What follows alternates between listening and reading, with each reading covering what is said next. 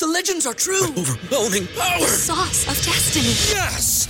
The most legendary sauce has arrived as McDonald's transforms into the anime world of WickDonald's. The greatest flavors unite in all new savory chili McDonald's sauce to make your 10-piece Wick Nuggets, fries, and Sprite ultra-powerful. Unlock manga comics with every meal and sit down for a new anime short every week only at WickDonald's. Ba-da-ba-ba-ba, go! At participating McDonald's for a limited time while supplies last. The history of television is a history of failure. For every television series that lasted years and years, there were dozens that lasted only one season or less.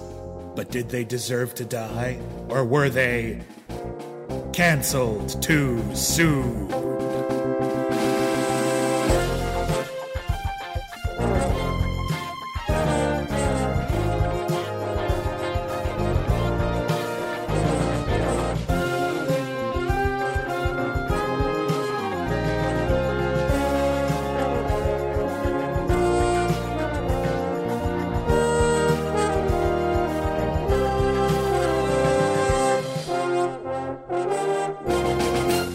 Hello, everybody, and welcome back to Canceled Too Soon.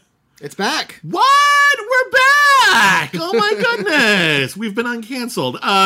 My name is William Bibiani. I am a critic. Everybody calls me Bibs. My name is Whitney Seibold. I, too, am a critic. Yeah, and no, Canceled Too Soon was not canceled. No, we've had quite a few messages lately from people saying, hey, what happened to Canceled Too Soon? Life happened. It has been several months. It has. And, it has. Canceled Too Soon is a little labor-intensive. It requires a lot of viewing to get through a season of TV. And we used to do one episode a week, which it became, sadly, over the last year or so, particularly impractical. Just kind of unfeasible. So, we were sort of spacing out episodes, and this might have been the longest gap that we've ever experienced. I think it's easily the longest gap. It's easily the longest gap. I don't blame people for wondering if it was gone. It was never gone. It's what this channel got started on, was our love of, and if you're new to the channel and this is your first experience with Cancel Too Soon is a podcast where we review television series that lasted only one season or less. Catch people up on the premise. Sometimes much less. We've reviewed a lot of failed pilots. But the premise of the show is that television, as you heard at the front, is mostly based on failure. For every hit series that actually does really, really well, there's always a bunch of shows that networks, in good faith, sometimes in bad faith, tried to make happen, and the audience wasn't there, or they just cost too much, or some other bullshit happened, and then they never got a chance after their initial season, sometimes only a couple episodes, sometimes only one. And our goal was to dig up these failures and determine, did they deserve to fail? And a lot of them don't. There's a lot of really great television shows out there that just never found an audience in time, and it's worth seeking them out. And sometimes the ones that are not good are legendarily so and are wonderful to talk about. Absolutely. We still offer a t-shirt that says, ask me about the 100 Lives of Blackjack Savage, which God. still kind of remains one of the high watermarks for us. In terms of stuff that is not only mind-bogglingly weird, but we actually kind of discovered it. It's not like a popular known cult thing. Yeah. If you're new, the 100 Lives of Blackjack Savage was a short-lived live-action Disney series from the creators of Final Destination. It introduced by Michael Eisner. Almost said Ovitz. No, it was Michael Eisner, appeared on film. They had confidence every in this project. episode And the premise, 100 Lives of Blackjack Savage. The premise of the show, and this is a primetime, hour-long live-action show, Donald Trump flees America for tax evasion, buys a haunted mansion in the Caribbean from a wacky dictator, and it turns out it's haunted from the ghost of a rapping black pirate, and together they team up in a superboat to solve mysteries, or else they'll both go to hell.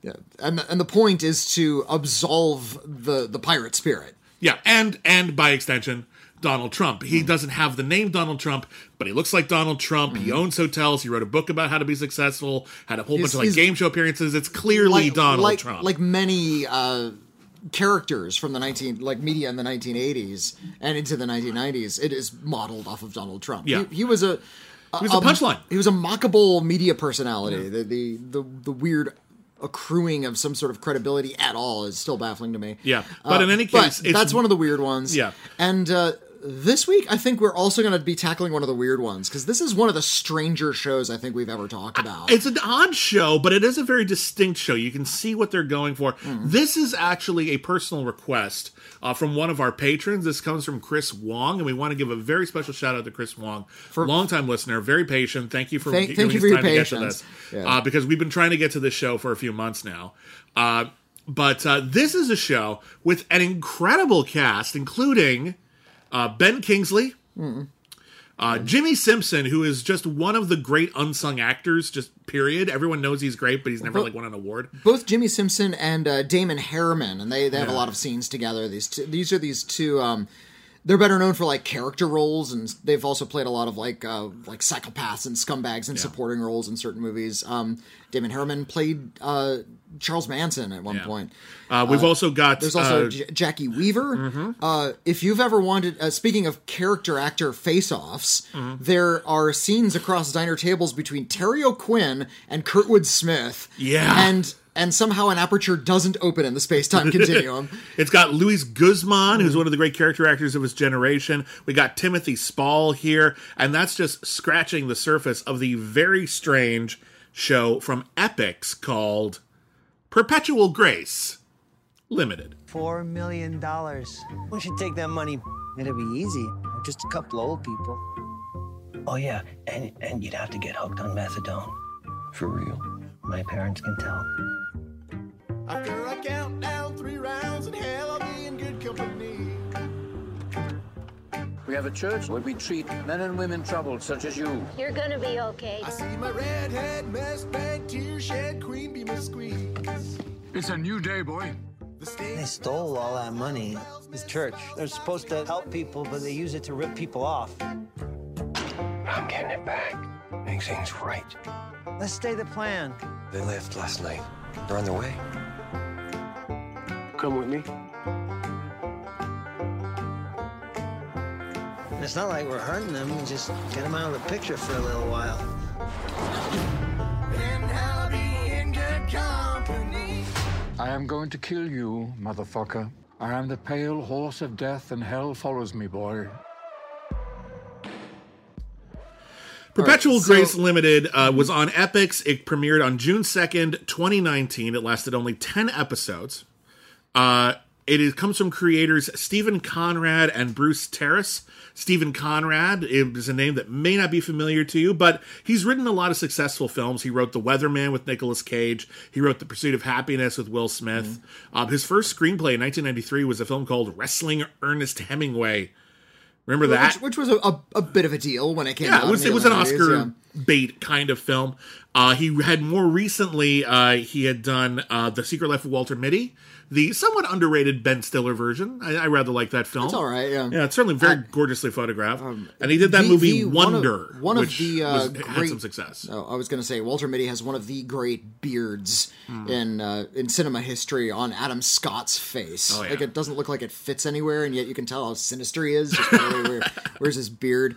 And yeah, there's not really kind of a creative through line, it seems, with the work of Stephen Conrad, other than character based. Yeah, they're just characters who are sort of lost in their own heads, and I think maybe that's our entry point to Perpetual Grace Limited. Yeah, because these are all characters who are in their own heads, have very strange interests and personality quirks, and the one character who tries to break into that bubble and tries to manipulate other people. It's more or less a supervillain show. Kind of. Because it's hard to say who the main character is. It's more of an ensemble, but Ben Kingsley is kind of the driving force. He's the character sort of instigating all of the plot. Yeah, everything revolves around him, whether or not he's actually the protagonist. He and Jackie Weaver play a couple of itinerant preachers who are in fact supervillains. Yeah, they live in a very small town in the desert, and they have a history of finding broken people, often meth addicts, and helping them get their shit together. But what people don't realize is that, yeah, I'm helping you get your shit together. I'm helping you get off meth. But they're also creating a system of psychological dependency for which they will then do pretty much anything for Ben Kingsley and Jackie Weaver. Often to just out of spite. Yeah. They don't have necessarily a goal in mind. They're not like sort of accruing an army so they can take something over. No, they have no end game. They're just manipulative people, and that's how they make their money. They're manipulative people, and they get off on it. Like, they kind of enjoy being manipulated. There's early in the series that Jackie Weaver and Ben Kingsley are separated. Jackie Weaver goes to prison, and a big part of the story is they're trying to break her out. Yeah. And while she's in prison, there's just a few scenes of her, but she is manipulating another inmate. Yeah. At like this work camp. It's like outdoors, and they're like well, they're on a train. They're being taken by train, but legally they have to go out for exercise twice a day. So every time they go out for exercise, she is basically ostensibly looking after this young woman who is very much doesn't belong here. She's not a criminal type. And you say to yourself, okay, is this what she's doing? Is she being a good person? And then what you realize is that when the opportunity arises and the train is stopped nearby another train, she ties the young woman's braids to that train so that she's being dragged along by the train, and while everyone else is distracted by that, she just walks away. She doesn't even have to run. She just walks away. Yeah. That's how she escapes. They're incredibly manipulative, and vile people for the most part. But here's what I think stands out about Perpetual Grace Limited is that almost to a one, every single character is morally compromised, if not contemporarily, then for something they did in the past. And every single one gets a ton of screen time to the extent where no matter what horrible thing they've done, you get them. There's an affection for every single character. You get them. In this. You understand them. You understand sort of the weirdness of them, and you understand that they're all the kinds of people who are really just trying to do the best they can. Yeah.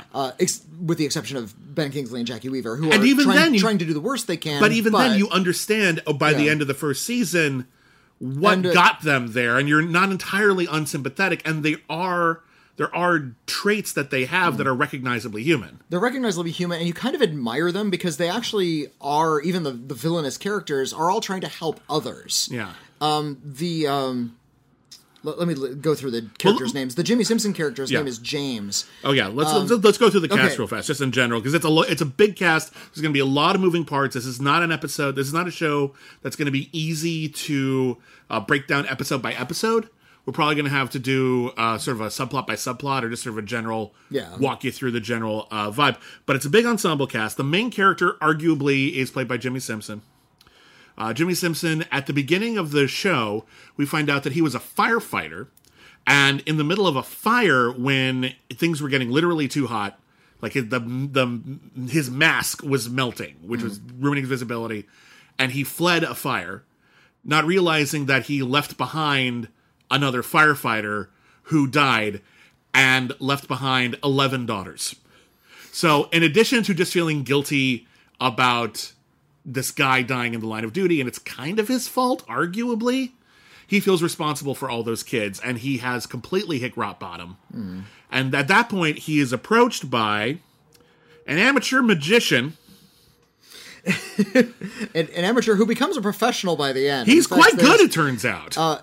In fact, he might actually be magic. There's a few elements of magical realism in this show, which I really appreciate. Yeah. But that's Paul, and that's played by Damon Harriman. Yeah, probably best known from Mindhunter or Justified. And he is Ben Kingsley and Jackie Weaver's son. He's alienated. He hasn't seen them in many, many years.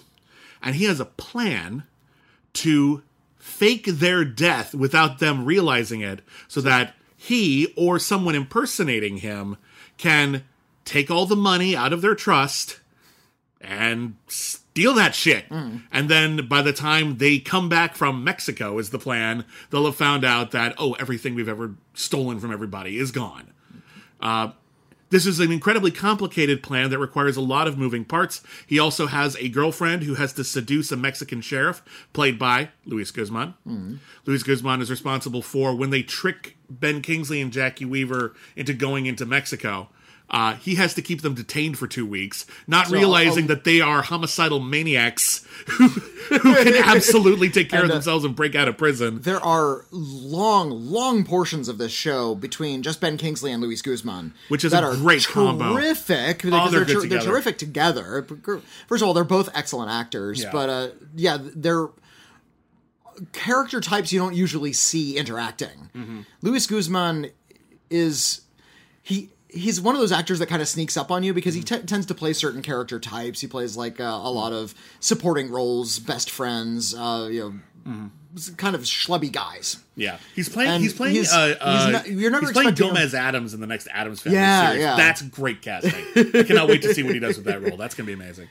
But he's in this role. He actually, you get to see how sharp he is, not just his character, but Luis Guzman as an actor. So he kind of understands that Ben Kingsley is trying to manipulate him, but he has no idea what he's doing. But that's not that smart. Exactly. He's not so wise that he can kind of stop him. And we actually get to see that Ben Kingsley is really trying to help him in a lot of ways. And it turns out Luis Guzman eventually reveals that he's been having an affair. He's married, and he's also seeing none other than Dana DiLorenzo, who was my Schmodown partner once. That's right! She was on Evil Dead! That's she was so on weird! Evil Dead. Yeah, that actress. Oh my god, I thought she looked familiar. That was driving me up the wall. So I recognized her immediately. I was like, hey, Dana DiLorenzo! I was on a Schmodown with her. That's hilarious. I competed against John Schnapp, the late great John Schnapp, and another one of the actors from Evil Dead. Yeah. And you won! And we won. Ha ha!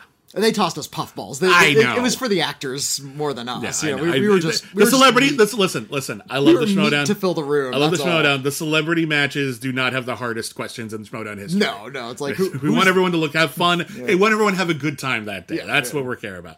But in any case, that is cool, isn't it? So Luis Guzman has been having an affair, and the Ben Kingsley character is trying to get him to do the right thing. Make a decision. Are you going to continue to see this woman? Or are you going to go back to your wife and dump this woman? And Luis Guzman actually has to have a bit of a reckoning. It's like, well, what do I want with my life right now? You're getting me to think about my life, Ben Kingsley, even though I kind of understand that you're trying to pull something on me. Yeah.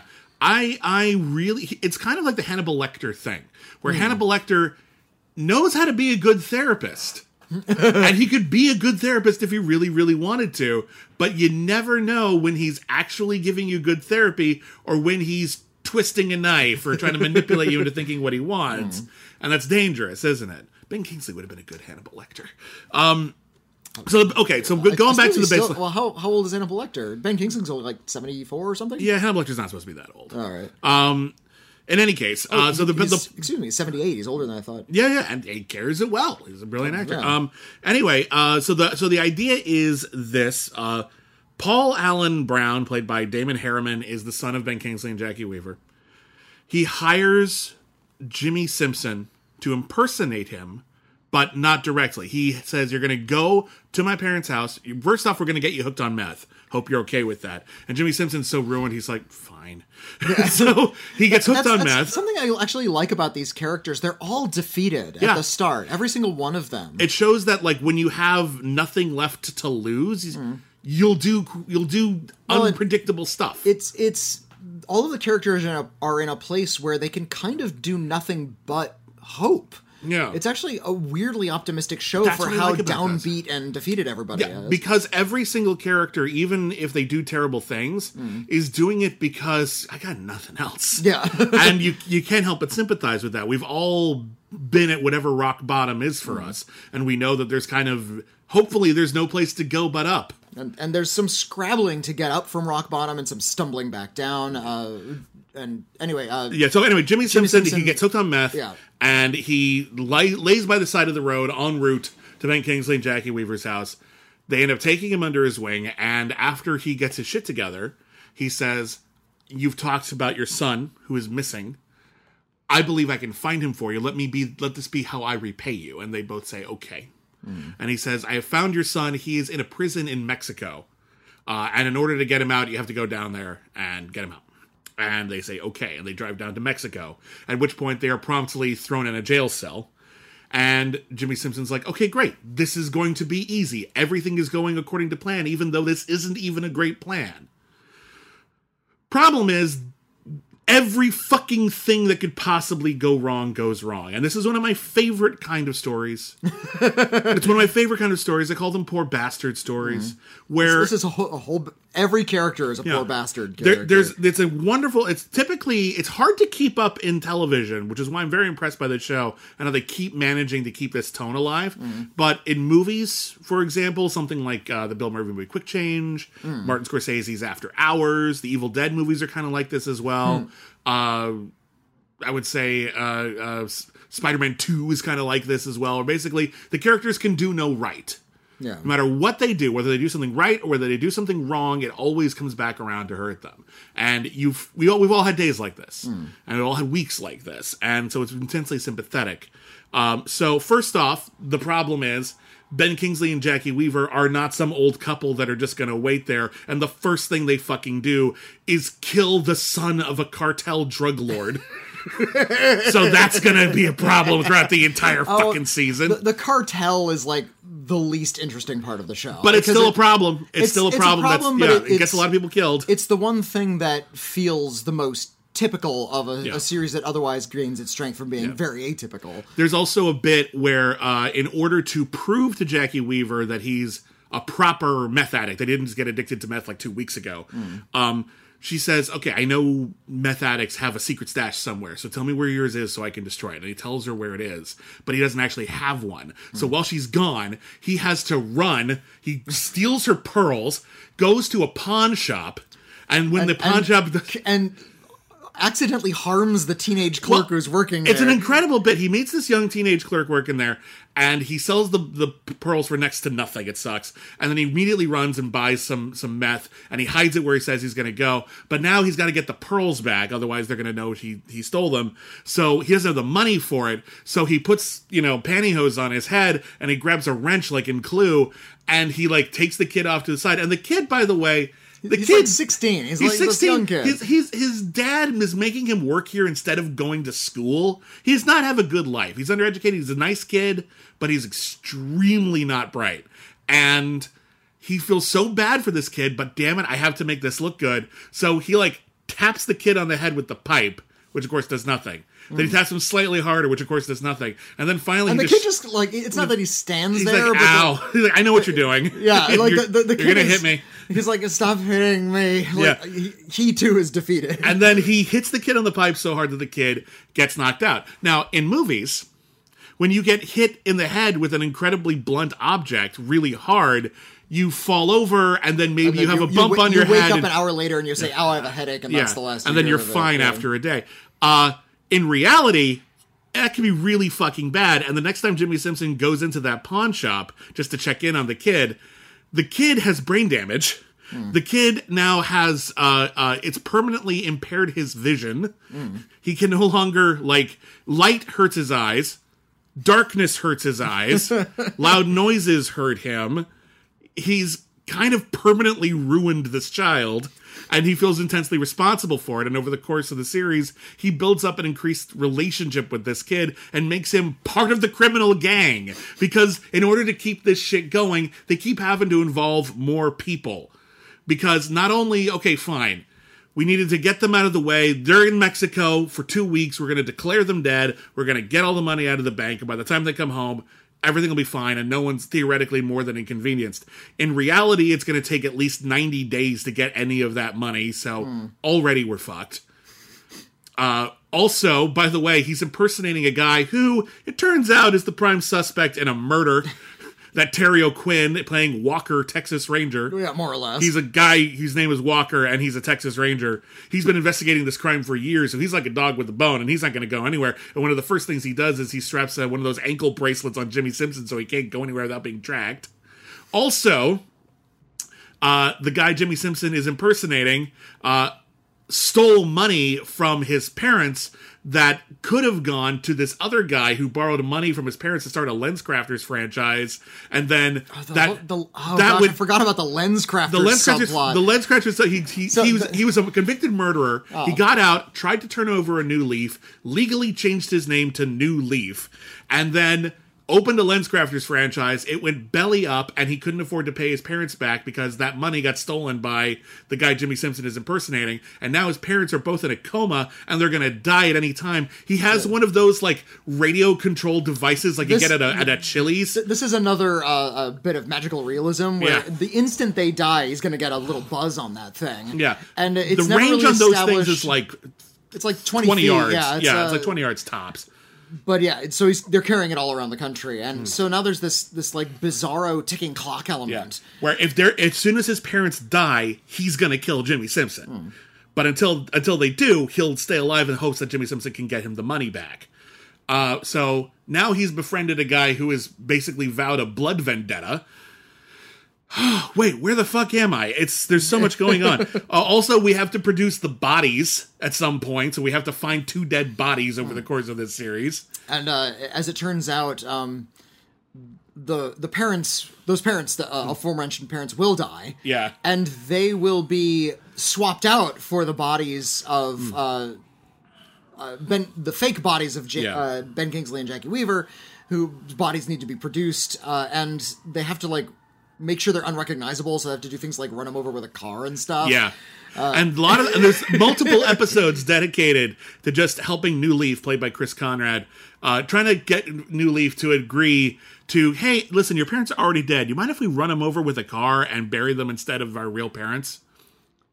And he's like, yes, I do mind. That's kind of awful. Yeah. Meanwhile, and it gets worse, it turns out Ben Kingsley has been spending money every year to keep a guy that he was in like a juvenile. When they were in an orphanage together as children, they murdered somebody. Did they beat him up or they just they killed him? They killed a guy. Yeah, they killed a guy. They killed another kid when they were like 6 years old. Meaning this character is like the youngest person to ever have been convicted of a murder. First degree murder, First degree murder. And that's Timothy Spall. And that's played by Timothy Spall, who is great in everything. Just a brilliant actor. And so Ben Kingsley has been, ever since he got out, he's been bribing someone at that prison to keep Timothy Spall from ever getting parole. However, this was the week he needed to make that payoff, and since he's been in Mexico, Timothy Spall is out, and he spends the entire season working his way back to where Ben Kingsley lives, just so he can kill him. He's in England, and Timothy Spall is like, he's a stone-cold sociopath, and he just tells people that he doesn't mind murdering. Yeah. And in the single funniest moment in the show, he arrives in the United States and he gets a cab. He gets a cab, and the first thing he needs a gun. He wants a gun so he can shoot Ben Kingsley. He's got to get money to buy a gun. And he's got to get money to buy a gun, but he's kind of at a loss. So he gets in a cab and is like, oh, well, I don't know, where am I going to go? I need a gun. And wouldn't you know it, it's the Cash Cab. Now, if anyone doesn't know what this is, there's a game show called Cash Cab where, and this is real. It's a real thing. Yeah. I've always wanted to call it Cash Cab, actually. Yeah, there's one cab driving around New York City. Yeah. And if you get in this cab, while they take you to your destination, it is still a cab, they will ask you trivia questions, and if you get them right, you win money. They just hand you cash on the way out. Yeah, that's it. It's a fun premise. A game show is sprung on you. Yeah. It's a really, really fun premise for a show. If you've never seen it, check it out. It's a hoot. The first question they ask him is a multiple choice question. Which of these people is not a member of the Kardashian family? He gets that wrong because he hasn't watched TV. Yeah. But when we cut back to him, you're only allowed to get like 3 questions wrong. But he asks like, what do you have like for like something a little older? What do you have that's harder? Yeah. Give me the hard stuff, because you're giving me these like softball pop culture questions that everyone's going to get but me. So he says, I would like you to only give me the hardest questions. A, you'll make more money. And it's about classic lit, which he knows. Well, it's not even just classic lit. Like the first question is like, what's the largest desert on Earth? And he says Antarctica, which is true. It's kind of a trick question, but it is true. And so he gets that one right. And he starts asking questions about the Battle of Actium and Shakespeare and all these other things. And he's a nonstop trivia machine. And then the final question is, who is the youngest person ever convicted of first-degree murder?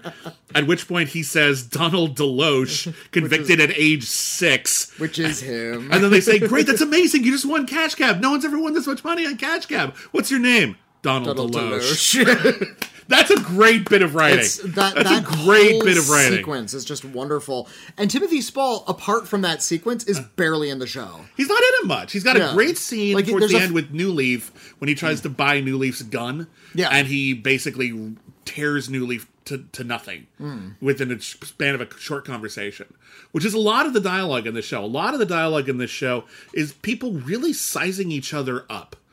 And breaking each other down and saying, here's what your problem is. And they're right a lot of the time. There's a lot of people here with a lot of serious issues, a lot of serious problems holding them back, a lot of baggage, a lot of tragedy. And they are very prone to manipulation if you know how to push their buttons. And whatever you do not push Ben Kingsley's buttons. Because the first thing he does when he escapes Luis Guzman is he goes to Luis Guzman's family and... in the most Hail Mary con I think I've ever seen anyone do in anything, he tries to, convince the kids to get in the back of an ice cream van, which is, they're a little too old to fall for that one. Mm. So he follows them to school. Turns out it's what do you call it when your dads come to work and talk about what they do? It's career day. Career day. It's career day. And he just walks into the line of dads and career day. And he says, now I know all of you are probably wondering, who is this guy? Those two kids, they're my real kids.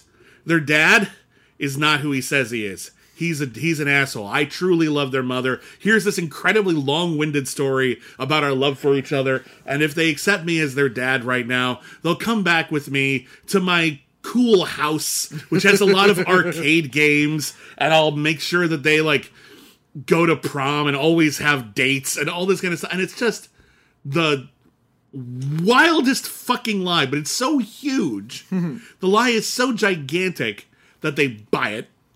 And then the next thing you know, you cut to that house and everyone in that house is tied up. and he's reading a novel Luis Guzman has been writing about a detective who looks just like Luis Guzman and is incredibly sexy. And he's been working on this novel for many, many years. And, just hasn't had the gumption to finish it. He's got 32 pages and Ben Kingsley's written it. And when Luis Guzman comes home and sees his whole family tied up and he's horrified, Ben Kingsley sits him down and says, I'm going to give you some notes on this awful novel. And he's talking about, yes, he walked into the field of black crows. What other colored crows have you found, Luis Guzman? And he's like, I don't know. You're a terrible writer. You're so awful. Oh, my God. What have we... Oh, and also... Oh, God, what have I forgotten? The astronaut. Oh, there's an astronaut, by the way. There's two astronauts, technically. There's two astronauts? Well, there's the one in the title sequence. Okay, so the title sequence, there's an astronaut in outer space. It's kind of free-floating. And I love the theme song. Great opening title sequence. It's a song called Comet by a band called the Jones Sisters. It turns out that astronaut is Jimmy Simpson's father, his real father. He went out into outer space, and he basically saw the infinite void and lost his mind. Went insane, yeah. And now he's been sort of wandering around Austin, Texas, wearing a full astronaut, not from the store, from NASA, a full astronaut regalia. He just wanders around. And we never see his face because he's got the shield up over the bubble. One of my great regrets is that with not having another season of this, we don't get to see who's in there. Because it's someone cool. It's like Ed Harris or someone I like to think that there's not a person in there. That there's something kind of ghostly about the father. Because I love it. We don't really see that character interact too much with other characters. He's in this kind of weird sort of purgatorial space. Yeah. And that's actually a quality of the show in general. Everything feels kind of halfway in between, kind of purgatorial. Yeah. But yeah, I like to think that... And the father talks to Jimmy Simpson on the phone a couple times. But he never says anything. Yeah, we don't hear his voice. He picks up the phone and Jimmy Simpson does all the talking and he's completely absentee. I like to think that Jimmy Simpson was sort of manifesting this as an image in his head to help him cope. That's my father. He's the astronaut. And yet, out in space. And yet the kid from the pawn shop does get to meet the father, so he is real. But because he's suffering a head injury, you're not really sure if they're now sharing a hallucination or what's going on there. But the other astronaut is played by, or would-be astronaut, is played by Efren Ramirez from Napoleon Dynamite. He was right, Pedro, yeah, who wants to be an astronaut. Yeah, he is a what do you call it? He's a mortician or a pathologist. And he's the one who Luis Guzman has bribed to say that those elderly people are dead. And with that, if memory serves, the plot is with that money, he's actually able to go and test to become an actual astronaut, which is his life's dream. And it turns out he's spectacularly well equipped for it. It's perfect. He's doing really, really well, and the timing turns out really, really badly because he actually has to help all of these other characters with their drama, hence missing something very important in his astronaut training. There's an age cutoff. You have to be approved to become an astronaut, I think, before you're 33. According to the show, I have done no outside research. I assume it's made up. I assume it's made up, but who knows? Just because of the nature of the show. Who knows? And this is by and this isn't like SpaceX bullshit where you buy a ticket. Like, this isn't like NASA. Yeah. He has to finish getting his credential to be an astronaut before he's 33. He's turning 43 in a couple of days, and in order to keep this con going, there's a time when he has to come back and unfile the death certificates before people find out everything, all the shit's gone down, and he will not make it back in time. So he will never be able to be an astronaut because of shitty timing. And there's something really... I mean, on one hand, you knowingly engaged in police corruption. On the other hand, ouch. Yeah, well...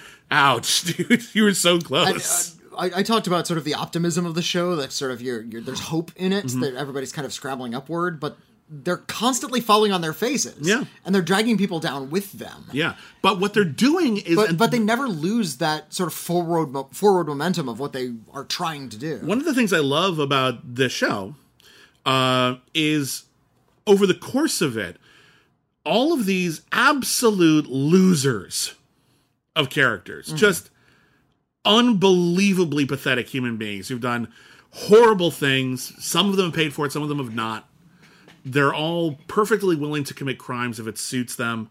They're all trying to do it for reasons that seem reasonable, but there's a great bit that Ben Kingsley has at the beginning where one of his great manipulation tactics is, I'll start tomorrow.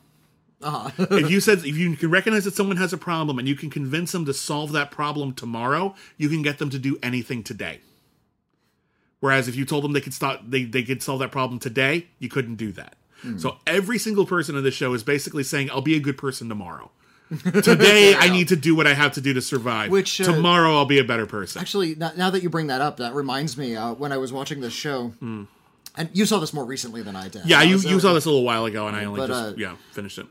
But I remember thinking of 24 in that regard. Yeah.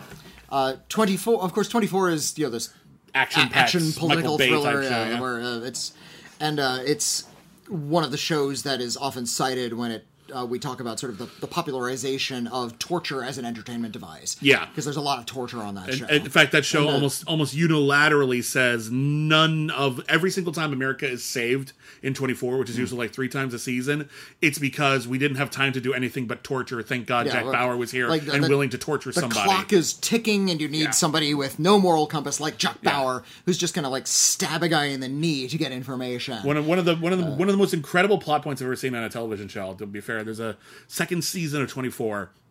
Jack Bauer, who had previously in an earlier assignment gone undercover with skinheads. And of course he is now not undercover with skinheads. He turned on them, but he has to get back in with them immediately, and he knows they don't trust him. So what they do is he finds out that they have a guy that they hate that also squealed on him in prison. He says, get me this guy. So they bring that guy to prison and say, okay, Jack Bauer's going to need some information from this guy. Jack Bauer kills him, saws off his head, puts the head in a duffel bag, and goes undercover with that gang and says, I know you don't trust me. Here, boom. Now, would a cop do that? No, not a good one, Jack. Jesus fucking Christ. In fact, people don't typically do that sort of thing. Holy fuck. This idea that things are so frantic that someone like Jack Bauer needs to be the worst person possible so he can get information and ultimately time is of save the essence. day. There's no other way. That's the premise of 24. It's a literal ticking clock throughout the whole 24 episodes in 24 hours.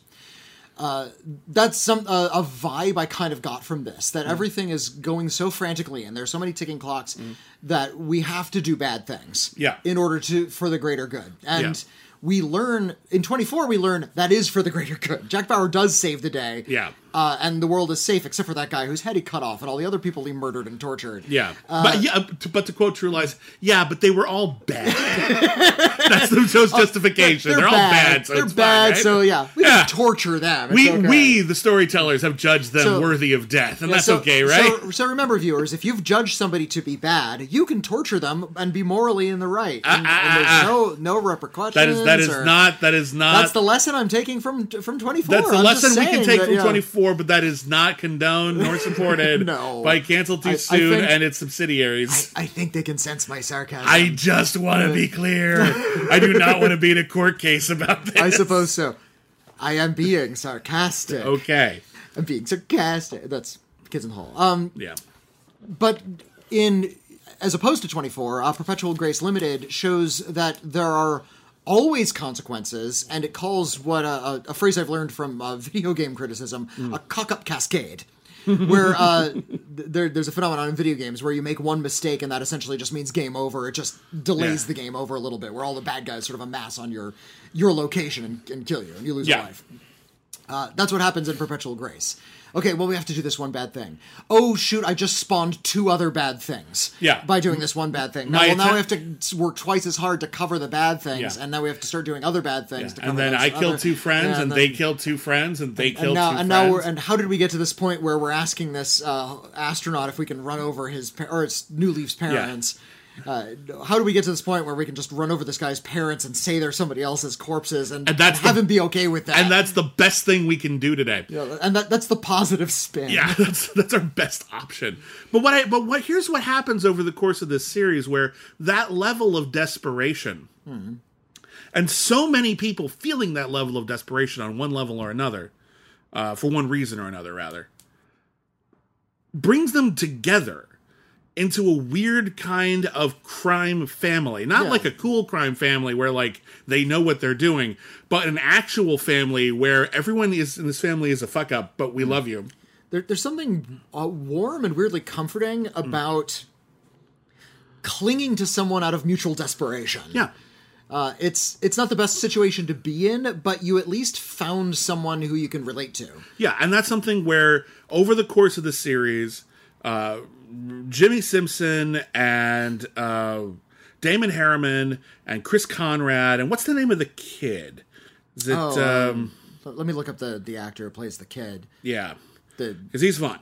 Is it the pawn shop owner's son? Yeah. What is his name? Which one was he? Is it? I think it's Michael Chernus. No, Michael Chernus is 44. He was the dad. Michael Chernus is 44. In that case, it's you can do it. Dash Williams is the name of the actor. Dash Williams is this teen who's like incredibly kind-hearted, but also incredibly dim and just easily misled. But he's also like never had friends before. So even though he's this weird innocence to him as well, he's befriending Jimmy Simpson. Jimmy Simpson's the reason why like he's permanently got brain damage and vision damage. But he's also the only one who's ever talked to him and said, hey, maybe you deserve better.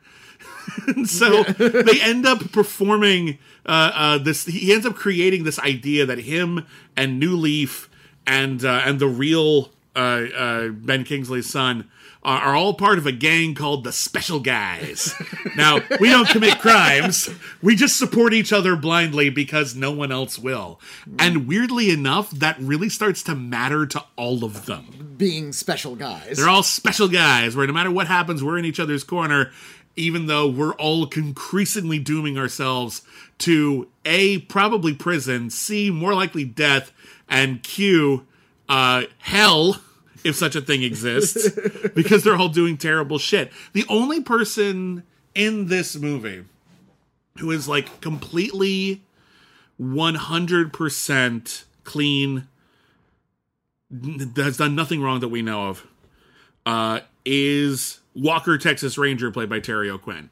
He's the one with the moral compass. Yeah, he's here to solve the murder of a child he suspects that the guy Jimmy Simpson is impersonating killed a young girl. And what the guy says is, I didn't kill her, I was teaching her magic, and she tried to do an escape and died. And there's this wonderful bit where Jimmy Simpson's trying to explain this to Terry O'Quinn. And Terry O'Quinn's like, okay, I need to go out for a second. When I come back, I need to see a magic trick. And Jimmy Simpson has only learned maybe one trick. If he can't do it, the game is up. So that part's all great. And then there's this weird flashback where we see what actually happened, and it's a little hard to tell, to be perfectly frank, how culpable the guy is. He definitely was trying to get her out of the way because she saw him confessing to planning this crime years ago, but regardless. I see it as like a decision made in the moment to do the wrong thing. It wasn't premeditated, but he realized she could die. I could help her. It feels like he was just detaining her, and then she tried to escape, and it went he's responsible for her death, whether or not it's first-degree murder. In fact, there's a big sort of recurring theme of manslaughter here, where almost everyone in this show ends up being directly responsible for someone's death, but unintentionally. Yeah. And they all at least have the presence of mind to feel bad about it. Except for, like, Ben Kingsley. But they're all miserable people. Yeah. Like, this is just sort of like the world they live in. They're just, oh, shit, I killed somebody. Yeah. Well, I feel bad about oh, no, I killed somebody else.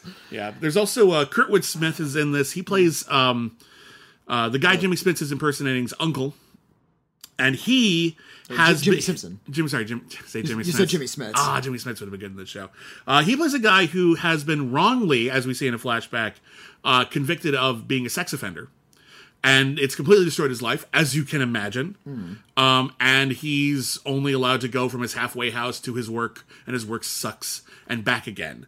And over the course of this, he finds out that his sister, Jackie Weaver, is dead, and he tries to sort of get involved, and that's just throwing a big old monkey wrench into all of this, because he's the only person in town who knows that Jimmy Simpson isn't who he says he is. Yeah. And that leads to this constant, like, will I get... There's a whole bit where, in order to engineer a situation in which they have to take off his ankle bracelet, Jimmy Simpson lets himself get bitten by a rattlesnake, and he's got 45 minutes to get to the hospital before he'll die. But Kurtwood Smith is banging on the door, and he can't leave the house, or Kurtwood Smith will see him and ruin the whole plan. So he's just sitting there, and his head starts swelling up like that bad guy from Green Lantern. And it just gets worse and worse and worse. Again, I love the genre of we committed a crime, or we did something we weren't supposed to do, and now every single thing that could possibly go wrong goes wrong, because that suggests sort of divine hand. I was about to say there's like a karmic energy to that. Yeah, this show is called Perpetual Grace. Limited. It's limited. Grace may be forever, but we only get so much. You only get so much. It's a really great title, actually. So every single time something seems like it might go right, two other things have to go horribly wrong. That's difficult to sustain in a movie, and yet this show manages to keep that alive every single episode up until the last scene. It's astonishing how much momentum this show has. Yeah. That's it's riveting. It's as you can tell, we both really like this show. Yeah, it's a really good show. The idea that all of these weird cock-ups start happening, and they start introducing all these new characters and all these weird conceits, and you are never ever tempted to roll your eyes at something that's contrived. Like, oh my god, it's like no. It just feels like this might as well happen. Even shows I like, it's like okay, I recognize like a tired plot point or a character moment. There isn't a single one of those, and the characters, when they bond, it feels really genuine. Yeah, but they never lose their peculiarities. I love the Jimmy Simpson, Charles Manson, Damon Harriman scene where they're sort of like sitting. It's this beautiful shot, like this big long wide shot, and we see them in the distance. One of them sitting on a bench, and Damon Harriman is practicing his magic by teleporting. Yeah, it's like something you can just do now, like Nightcrawler in the X-Men comics. He takes one of those little smoke pellets and he pops it down, and then he's just gone, and then another smoke pellet pops up, and then he's somewhere else. But he's like 100 feet away, so he's like it's really doing something supernatural. Eventually, he explains the trick, and he says, "I'm not supposed to do that," and Jimmy Simpson's like, "I'm not supposed to impersonate people and steal their money. I feel like you owe me one," and he's like, "Okay, fine." But that scene where they're conversing and they're kind of like getting to know each other, I think is a great scene of their like deepening connection. Yeah. But something I appreciate about Perpetual Grace is, despite all of this sort of warmth of like mutually assured destruction and clinging onto each other in desperate situations, rarely tips toward sentimentality. Yeah. There's not a lot of openings for you to sort of like soften and relax a little bit. You're always a little bit high strung, and how they were able to find this weird balance of liking all of these horrible characters and always wanting to see what they're doing next while always being a little bit tense is a balancing act I've never seen pulled off this well. Not on television. I've seen it in movies. It's hard to do in movies. There's only so many movies that can pull this off for an hour and a half or 2 hours. And that's the thing that when it comes right down to it, we talk about the final bit, by the way, this ends on a cliffhanger. It only could.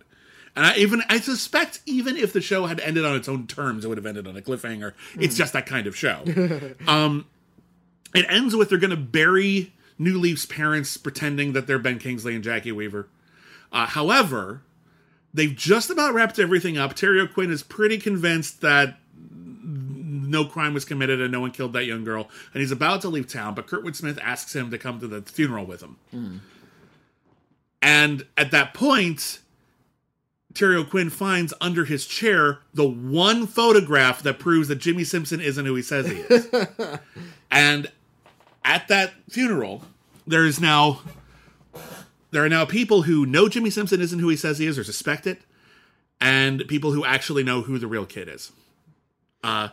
Basically, when they call up at the end of the episode, say, "And now the son of Ben Kingsley and Jackie Weaver would like to say a few words," Jimmy Simpson walks up and he knows there are people in the audience who know he's not the son.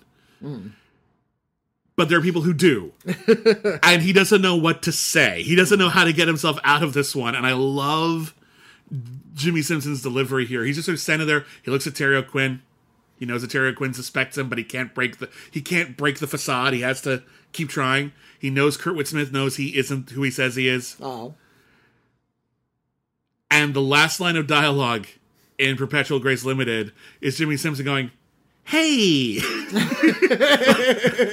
let me tell you a story." Let me tell you a story of mine. It's just, hey, like he just doesn't know what to do. Anything could have happened on the other end of that cliffhanger. He could have given a really cleverly worded speech about, it feels like if they'd had a good son, the good son would have said something like this or whatever like that. Maybe he could have gotten away with it. Yeah. Maybe a meteorite hits everybody and they all die. Maybe anything could happen. Ben Kingsley could show up. The dead could just walk. The bodies could just get up and walk out. And I would not be shocked. We do a thing here at Cancel Too Soon where we say if the show had lasted 100 episodes, what would have happened? And when it comes to something like Perpetual Grace, where it's a 10-episode season, the odds of it ever intending to go that far are probably pretty slim. But clearly they wanted a few seasons. This is a recent show. It's just like 3 years old. And, so the way seasons are measured has changed drastically over the course of the decade. So a season can be like 6 to 10 episodes. This is far cry from the 90s when a season was 26 episodes. So let's scale that back. Rather than say what would have happened if it lasted 100 episodes, let's say what would have happened if it lasted like 40. Yeah. Like if it had 4 full seasons. It had 4 full seasons, which is a lot. That is a lot to ask. And as impressed as I am about this show managing to keep this up over 10 episodes, I'm not convinced it could have done it for 40. 40 is a lot to ask. It's a lot to ask, and there's going to be like gaps in between the seasons. They're going to have to update things, change the premise a little bit. Yeah, I feel like different crimes, perhaps new people coming and taking over the plot. What they would have done is very slowly introduce so many characters that it would have been like The Simpsons after a while. Yeah, where we can have an entire episode devoted to the plight of Otto the bus driver. It's like, he was just a joke character when they first introduced him. Yeah. Now he's got a whole backstory. Same with characters like Apu, even Bumblebee Guy, I think, got his own episode at one point. Yeah. So I think it would have been like that. They would have introduced all of these new characters, and at some point, I suspect that they would have stumbled. They would have introduced a bad character. Not a morally objectionable character, that's everybody. But just a non-interesting character, or a subplot that somehow steps over the line and loses our credibility or credulity. Or they spend a lot of time on a subplot that's not terribly interesting, which I know is or maybe an actor leaves, like, oh, we can't get Jimmy Simpson back, but the whole damn story revolved around him. What do we do? And maybe they can't figure out a way to cleverly do that. Yeah, so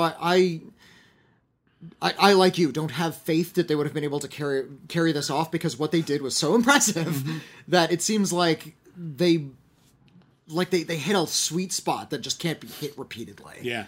And yet the question remains, because again, saying whether, because we end every episode by saying, was this canceled too soon? And there's multiple reasons why we could say something was or wasn't canceled too soon. Sometimes we say it wasn't canceled too soon because it's bad. It shouldn't have lasted long. The premise is bad, the implementation is bad, it doesn't work. Often I say it wasn't canceled too soon because it's good, but this is enough. We actually don't need more of what we got. Yeah, it's not necessarily a detriment to say something is canceled too soon. We could just say this works as itself, and any more of it could have too much risk of it hurting it. Spoiled what we had. Yeah. So the question I'm asking you, based on that idea that, frankly, I think this could go either way, was Perpetual Grace Limited canceled too soon? I am going to say yes. Okay. But I think, like, one more year could have done it. Yeah. This is not a thing like American Horror Story where they can just keep on coming back and keep on coming back. How long has that show been on the air? Like 85 years? Yeah, but every season's a new storyline. Yeah. I feel like they would have sort of like had to do like a soft reboot, a lot of the same characters, not continuing the same story in the same settings. They'd have to do some sort of big drastic change. And I would love to have seen a creative re-angling of the story and these characters. And like maybe a shift in the tone. Because this is such an interesting, quirky universe to live in, it would have been interesting to see at least one more pass. But then stop. Don't keep on doing that, because after a while, I think, just some of the glitter would shake off. Yeah. The original idea, of course, was that this would go on. However, Epix decided not to renew it.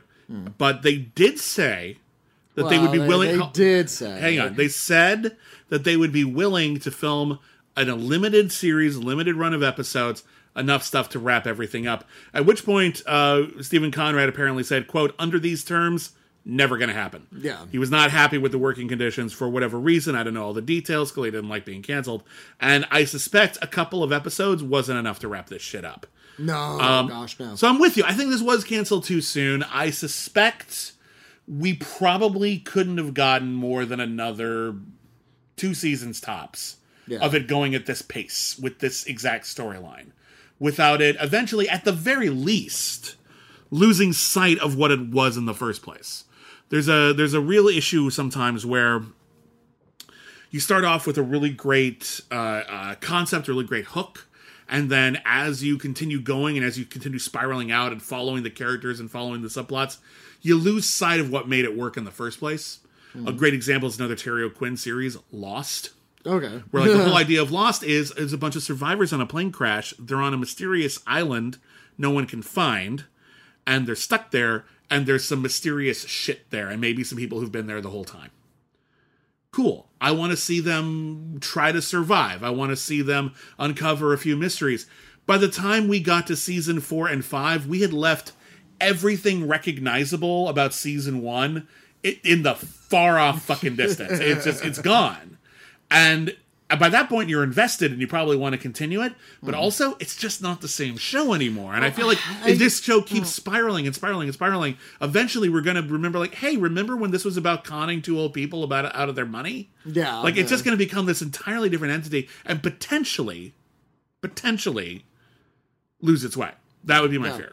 That this is, of course, a way of, if the creators of the show are listening, this is us sort of declaring that we don't have faith in them. Oh, that's a little harsh. What we're saying is that you set such a high standard that even people meeting that standard could be forgiven if you can't make that, if you can't follow through, because this is a really high bar to hit, even for itself. I mean, we've all seen people like hit a really high bar and then just not be able to sustain it forever. Twin Peaks fell flat in season 2 before coming back. Is a good example. The one I hear mentioned most frequently is Heroes. Heroes went from one season, slightly derivative. By slightly, I mean significantly. It's significantly derivative. But one very it's good an X-Men series. Heroes was one very good season of television. First episode of season 2, you could already tell we were done. Yeah. You could already tell, like, oh no. We really every creative decision is terrible here. Why are those two people living together now? That makes no fucking sense. Holy shit. My wife, Angie, watched season 2 of Heroes when it was airing live at first, because she was very fond of the first season. And she said, like, very disappointedly, was like quizzing me, okay, what do you think happens in the first episode? So remember that doctor, like, he was looking at, like, researching superheroes? I said, does he extract the superhero gene and inject himself with it? She's like, yeah, he does. It's like the oldest superhero trick in the book. Yeah. Either that or he's going to make super soldiers because the world needs that. Why is that always a plot point? We need to I don't even get to that point if Mohinder Suresh did that. I don't even remember if he did that. But anyway, if he did that, I gave up in season 2. I gave up on season 1. I thought it was way too derived. Which is fair. Is fair. But at the same time, wasn't that bad. Anyway, Perpetual Grace. Here's what I'm going to say about Perpetual Grace Limited. By the way, this is currently available if you have an Epix subscription. It just comes with that. You can also purchase it directly through a service like Amazon. And it's a pretty good deal for 10 hours of entertainment. Even though this show doesn't have like a proper ending, it feels like a complete artistic entity. It does. It leaves you on a cliffhanger. Yeah, there's definitely stuff that isn't resolved. Most of it did conclude. Yeah, and we understand the characters a lot, and they've found a place where they're going to start afresh in the next season. There are definitely characters in this story who have started in one place and turned their lives over and are now in a new place. And even though they're still trapped in this perhaps never-ending, call it hell, call it limbo, call it purgatory, of their own making. Of their own making. Where we made bad decisions, they're going to follow us forever, and I wouldn't be surprised if the twist is everyone in the show is dead. Just because of that. It's a hackneyed twist, but whatever. It feels complete enough that I can recommend this as its own entity. Not just for people like us. There are some people who don't like watching shows that got canceled because they'll never be complete, and that feels a little unsatisfying. I understand the mentality. I don't necessarily agree. I think we're missing out on a lot of really great art. Well, let me ask those people this. Every show ends eventually, right? Yeah. Even if they end on a cliffhanger, it's still going to end. That's the ending you got. Exactly. But it might not be a satisfying ending. Here, while I would have loved to have seen what happened next, I feel satisfied. It's an exceptional show. So yes, I think the show is canceled too soon. It's not like Alcatraz, where the main character... It literally ends with the protagonist dying. The protagonist dies. They open up a chamber underneath Alcatraz that reveals that they're time travelers all over the country, and that's the end of it's a huge cliffhanger. Maybe you should have started with that, and then we would have been on board. Only kind of like Alcatraz. Interesting premise, but not a great show. Interesting premise, not a great show, which is something we deal with a lot here. Here... weird premise, amazing show. And I want to give Chris Wong a very special thank you. Thank you very much for putting this on our radar. Thank you for requesting it. We're incredibly grateful to you. That we got to see this show. This was a treat.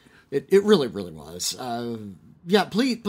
Please stick it out. Yeah. Do all of those things William said, because you'll thank us at the end. You'll be really, really happy. And I said it at the top, and I'll say it again. I think Jimmy Simpson is one of the great underrated actors right now. I think anyone who sees him... Well, him and Damon Harriman. Damon Harriman's really great, too. This is like a Richard Jenkins moment, where these characters you usually see off to the side on the periphery playing supporting characters get to lead a show, and you get to see that they are very talented people. It's weird for me, because I keep seeing Simpson in particular. I'm less familiar with Damon Harriman, so I apologize for singling out only Jimmy Simpson, but I keep seeing him being the best thing in everything he's in. And everyone on television seems to know this. He's constantly cast in prominent, meaningful roles in TV because he's an exceptional actor. And yeah, he's been in some movies. Remember when he was the hacker in White House Down? Yes. He was awesome in that movie. He was great. But for whatever reason, he's never... Was he listening to Ride of the Valkyries when I he was think so, hacking. yeah. I was listening to like Wagner or something. Yeah. So he's just one of those actors who he's never won a major award. He's only been nominated for like one Emmy for like his guest stint in Westworld. He's just one of those people who I just feel like if he doesn't have like the breakout role at some point, he's just going to be one of those people who just everyone knows is brilliant, but nobody talks about enough. And I just want him to get that bit.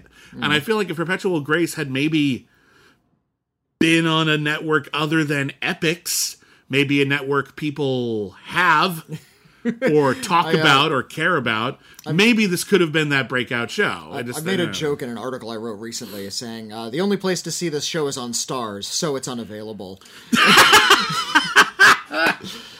Ouch, but yes. Yeah. Yes, agreed. Stars, Showtime, and Epix, like, they have quality programming, and they're... Look at it this way. Epix has... Like, Crackle is talked about more than Showtime. Epix had a television series, a Batman television series. Mm-hmm. Who the fuck talked about it? Was that Titans? No, the it was live-action one? Pennyworth. It was the origin story of Batman's butler. I thought that was on right now, or is it canceled already? It might... No. It moved to HBO Max. Only after it moved to HBO Max did anyone start talking about it. Yeah, so Perpetual Grace is on Epix, which means it's not available, but seek it out anyway. Yeah. Anyway, that is it for Canceled Too Soon. Thank you so much, everybody, for listening. Thank you, everybody, for hanging on. We are back. Yeah. By the way, we might be bi-weekly for a little bit. We're going to try to keep it going weekly if we can, but bi-weekly at the most. And our next episode is our 225th episode. And on the 25s... That's a nice round enough number. It's a significant number. It's a landmark. It's when you'd have a double-sized issue of X-Men. We like to do one of our more requested programs, and as a result, next time on Canceled Too Soon, we are doing Terriers. Yeah, remember Terriers? If you don't, well, you're on our boat, because Whitney and I never saw it. However, we get Terriers requests all the damn time. This is maybe, apart from shows we've already done. Yeah, apart from it's one of the most requested shows we've done. Most requested shows ever. Briscoe County Jr. is one of our most requested shows ever. Yeah. Firefly was one of our most requested shows ever. It technically broke our rules. We did that on our Patreon when we hit a milestone. We did every episode of Firefly got its own episode. Of the more recent programs, Terriers is right the hell up there. It stars Donald Logue and Michael Raymond James, and they are private investigators in San Diego. And I will try really hard not to sing the Terriers musical number from Kids in the Hall. The Terriers musical number from Kids in the Hall. Yeah, Michael Ian Black sang, or not Michael Ian. That's Bruce McCullough. Okay, Bruce McCullough. Michael Ian Black, Bruce McCullough, same person. Yeah, kind of. They look similar. Michael Ian Black looks taller. I guess he looks taller. I've never met either of them. I don't know how tall either of them are. If I were to guess, I'd say Michael Ian Black. He looks lankier. They were on Sketch Comedy at around the same time, so I mixed them up for a second. They got kind of the same eyes. They're kind of staring Bruce at you. McCullough from Kids in the Hall sang a song about terriers. Like, terriers are my favorite kind of dog. I don't look it up. It's pretty funny. I remember the Dave song. Yeah, well, these are the Daves I know. These are the Daves I know. I have Bruce McCullough's record. It's called Shame-Based Man, and that one's pretty funny. That's awesome.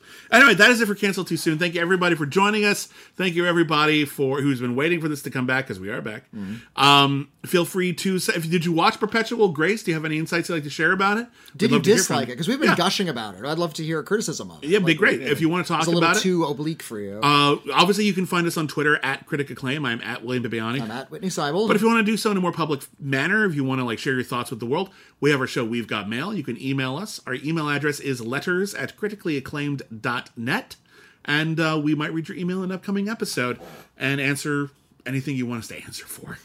Whitney, what is our P.O. box for those who prefer the old-fashioned way? Send us a nice physical piece of physical mail. Send it to the Critically Acclaimed Network, P.O. Box 641565, Los Angeles, California 90064. Yeah, and of course, we're on Patreon, patreon.com/critically acclaimed network, where we have a lot of exclusive shows and Patreon hangouts as well. Yeah, it's a good place to go for all your stuff that you could have. We have a lot of special stuff all ready for you, and it's all there. And Whitney, tell them about your other podcast. Oh, I do have another podcast. I and the venerable B. Peterson have a podcast called All About Ovid. That's spelled with all O's. OLLOBOUT. OVID, about Ovid, the streaming service. Ovid is a streaming service that offers a lot of international cinema, recent deep cut art house stuff. A lot of just whatever you find on Ovid is incredibly fascinating. And she and I talk about whatever we watched on Ovid since the last episode. She's always way ahead of me.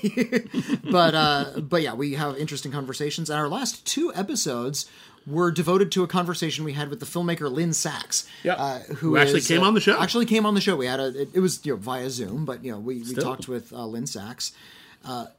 Fascinating filmmaker who does a lot of really interesting, you might call them experimental documentaries. There's a lot of use of montage and creative editing and things that are devoted to a lot of things about her personal life. And yeah, we get to talk about sort of the art scene and her kind of filmmaking style and her openness and her intimacy and all the rest of that. And yeah, it's just a really great conversation. So listen to the last 2 episodes of All About Ovid. That's amazing. And of course, we have a soap store, me and my partner, M. Lampas da Silva. It's called Salt Cat Soap. You can find it on social media, Instagram, Twitter, so on, at Salt Cat Soap, all one word. And you can also, it's an Etsy store, so the link will be on social media. You can look for us on Etsy. We design soaps. We sell fancy soaps, good old-fashioned, good get-you-clean soaps, really elaborate and gorgeous gift sets. We have bath salts, we have lotions, we have all kinds of stuff. These are all handcrafted, and the reviews have been really excellent, and we've been doing it for a year now. And that's really exciting. So thank you to everybody who has already purchased some soap. Thank you everybody who left us a review. It means the world to us, and we're going to keep coming. New soaps are premiere first Saturday of every month. Can't wait to show you what we got coming up next. So that is it for Cancel Too Soon. Thank you, everybody. Once again, that is a wrap. We'll see you next season.